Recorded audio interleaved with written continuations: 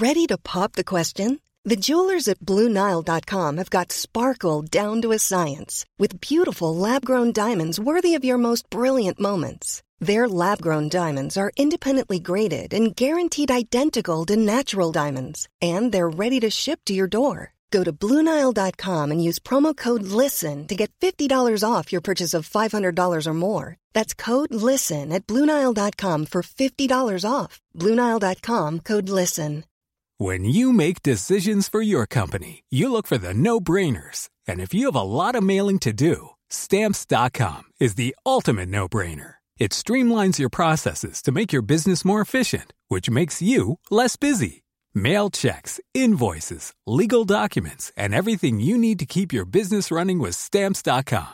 Seamlessly connect with every major marketplace and shopping cart. Schedule package pickups and see your cheapest and fastest shipping options from different carriers. With rates up to 89% off USPS and UPS rates. And with the Stamps.com mobile app, you can take care of mailing and shipping wherever you are. Make the same no-brainer decision as over 1 million other businesses with Stamps.com. Sign up with code PROGRAM for a 4-week trial, plus free postage and a free digital scale. No long-term commitments or contracts. That's Stamps.com. Code PROGRAM. Cork Today on C103. Text or WhatsApp Patricia with your comment. 086 103 103. And Jane Pickett of the Island Wood Veterinary Hospital in Newmarket, part of the Mill Street Veterinary Group, our resident vet, joining us. Good afternoon to you, Jane. Good afternoon, Patricia. And you are very welcome. Let's get straight into questions. And firstly, Breda in Mallow has sent us an update on the feral kittens. Remember the feral kittens a number of weeks ago that she took in? Yeah. Okay, her update is they are now inside and making slow progress but seem happy out. They ventured downstairs when the house is quiet, usually after 7 p.m. in the evening, even though the bedroom door, which is where their home is now wide open. They don't come out until evening time. Now, they will run back upstairs if they get scared, if there's something loud on the television, for example, they will run away. But we're making good progress. Edwina is very good. Fluffy cat, still wild, but is definitely making slow progress. Well done, Breda and Mallow. And it will take time, won't it? Oh, it will. And it sounds like they're making really good progress, to be totally honest. Yeah. I think our listener is doing exactly the right things, giving them lots of space, giving them a gentle introduction to the house, leaving them be when they're a little bit worried. It sounds like these kittens have firmly decided that where they were kept initially is their safe place, which is really great because that's what they need when they're adapting to a new situation, is somewhere to retreat to so that their little kitten brains can kind of process all of the new experiences that they're having and that they can feel really safe. So I think keep at it. It sounds like you'll be very successful. Okay, and Ray sent on a copy of a tweet which I happened to see last night or the night before. He wants to know how common is this, and it was actually a doctor somewhere up the country who posted this on what he called a mince pie warning. Our 8-month-old puppy has acute kidney failure after eating a mince pie. It was news to me that raisins, sultanas and grapes can be very toxic to dogs. Our Labrador swiped it off the table and the little fella joined in the feast just to alert dog owners. And Ray, one of our listeners, says, is that common? I wouldn't say it's common, but I definitely encounter at least 1 or 2 a year. And usually over Christmas time, so it's usually very sad. The main problem with this is anything to do with grapes. So most dogs and cats won't try and eat raw grapes, but look, if they do, it's still a problem, but dried. So it kind of concentrates the toxin. So sultanas and raisins are the main problem. And that's in a lot of Christmas treats, as you can imagine. Mince pies are a major culprit, but let's say Christmas pudding, Christmas cake, anything like that, stollen, anything with raisins, sultanas in it is a big problem. One of the trickiest things is that we're all a little bit different with how toxic raisins and sultanas are. So it really depends on how much of it they eat, but also their relative size. So let's say a raisin or two could be a big deal for a very, very small dog, but let's say a very large, chunky Labrador, it might not cause them any problems.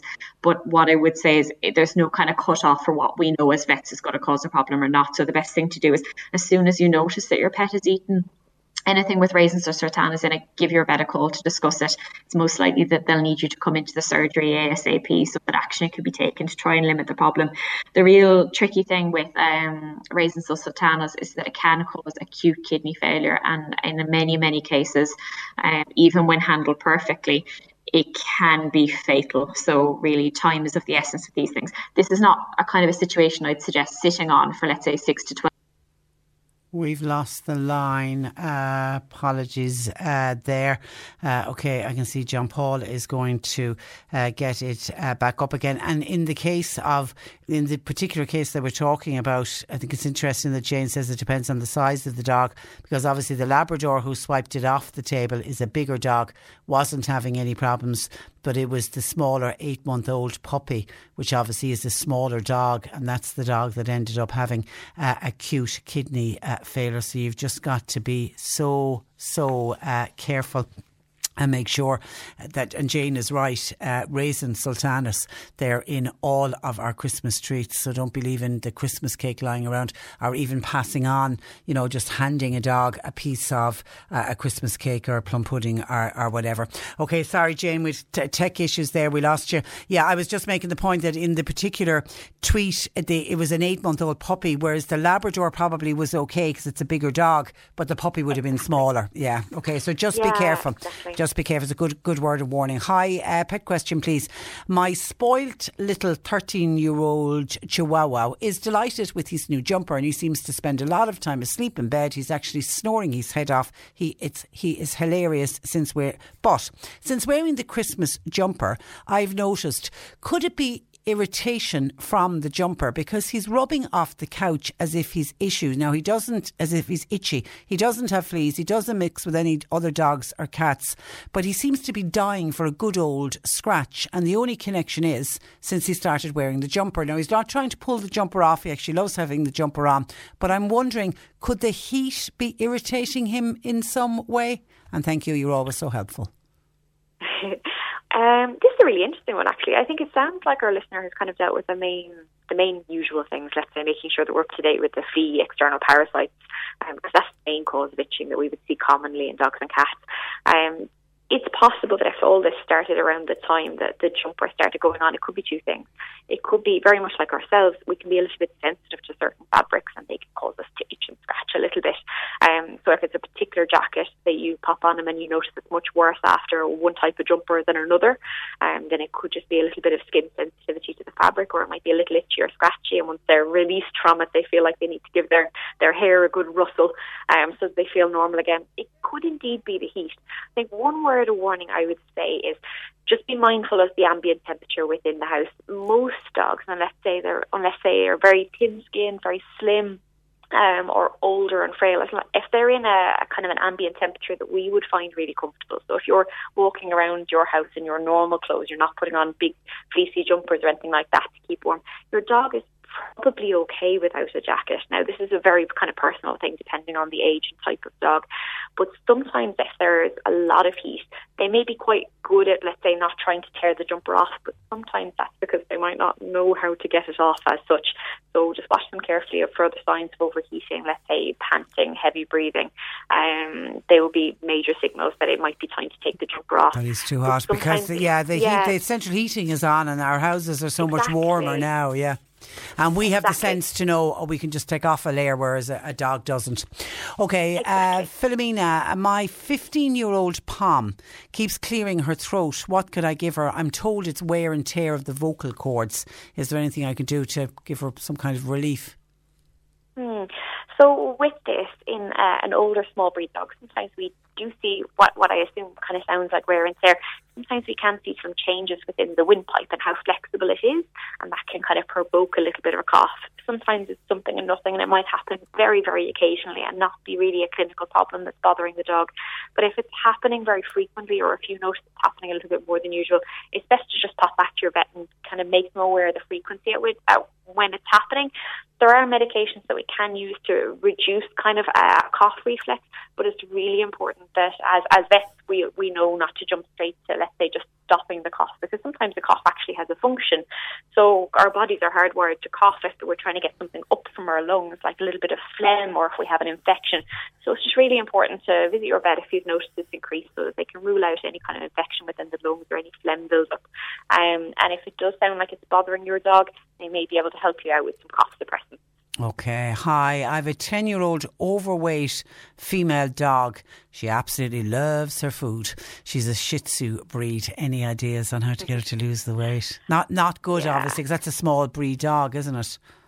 Exactly, and I think well done to our owner for first recognising that their dog is overweight, because I think as humans now we're so used to seeing, let's say, overweight dogs. We're a little bit pre-programmed into thinking an overweight dog actually looks normal to us. So well done for realising that your dog is overweight, and for wanting to take kind of solid action. What I would say is exercise is always helpful, and it'll definitely help to speed up the metabolism and to burn off some calories, but really the work is done with the food. 80% of weight loss will be what goes into the mouth. So it's really important to kind of take a structured approach to it. As a standard for, let's say, a standard dog who's carrying a few extra pounds, I normally advise reducing down their food by somewhere between 15 to 20%. But that's very dependent on how overweight your dog is and also other lifestyle factors. So what I would suggest is, if your local vet has a weight management clinic or has a nurse or themselves are interested, is there such a thing? Yeah, we run weight clinics, for example. So yeah, a lot of time it's really helpful for us to weigh the patient, but also assess his body condition, because very much like us, sometimes we can be a little bit flabby or we can be made of muscle, and that affects our weight a lot. So it's really important to get a solid plan. So rather than going a hit and miss option and just reducing things down a little bit, I'd say go a bit more scientific. Speak to your vet and they'll be able to help you out and give you lots of kind of hints and tricks for how to improve the situation and make the weight losses. But the best thing you can do for a 10-year-old dog, get her to lose the weight. Get her to lose the weight. It's really going to help long term. Here's one of these really interesting ones. Hi Patricia and Jane. Could you please ask Jane about an issue that has just developed with my dog?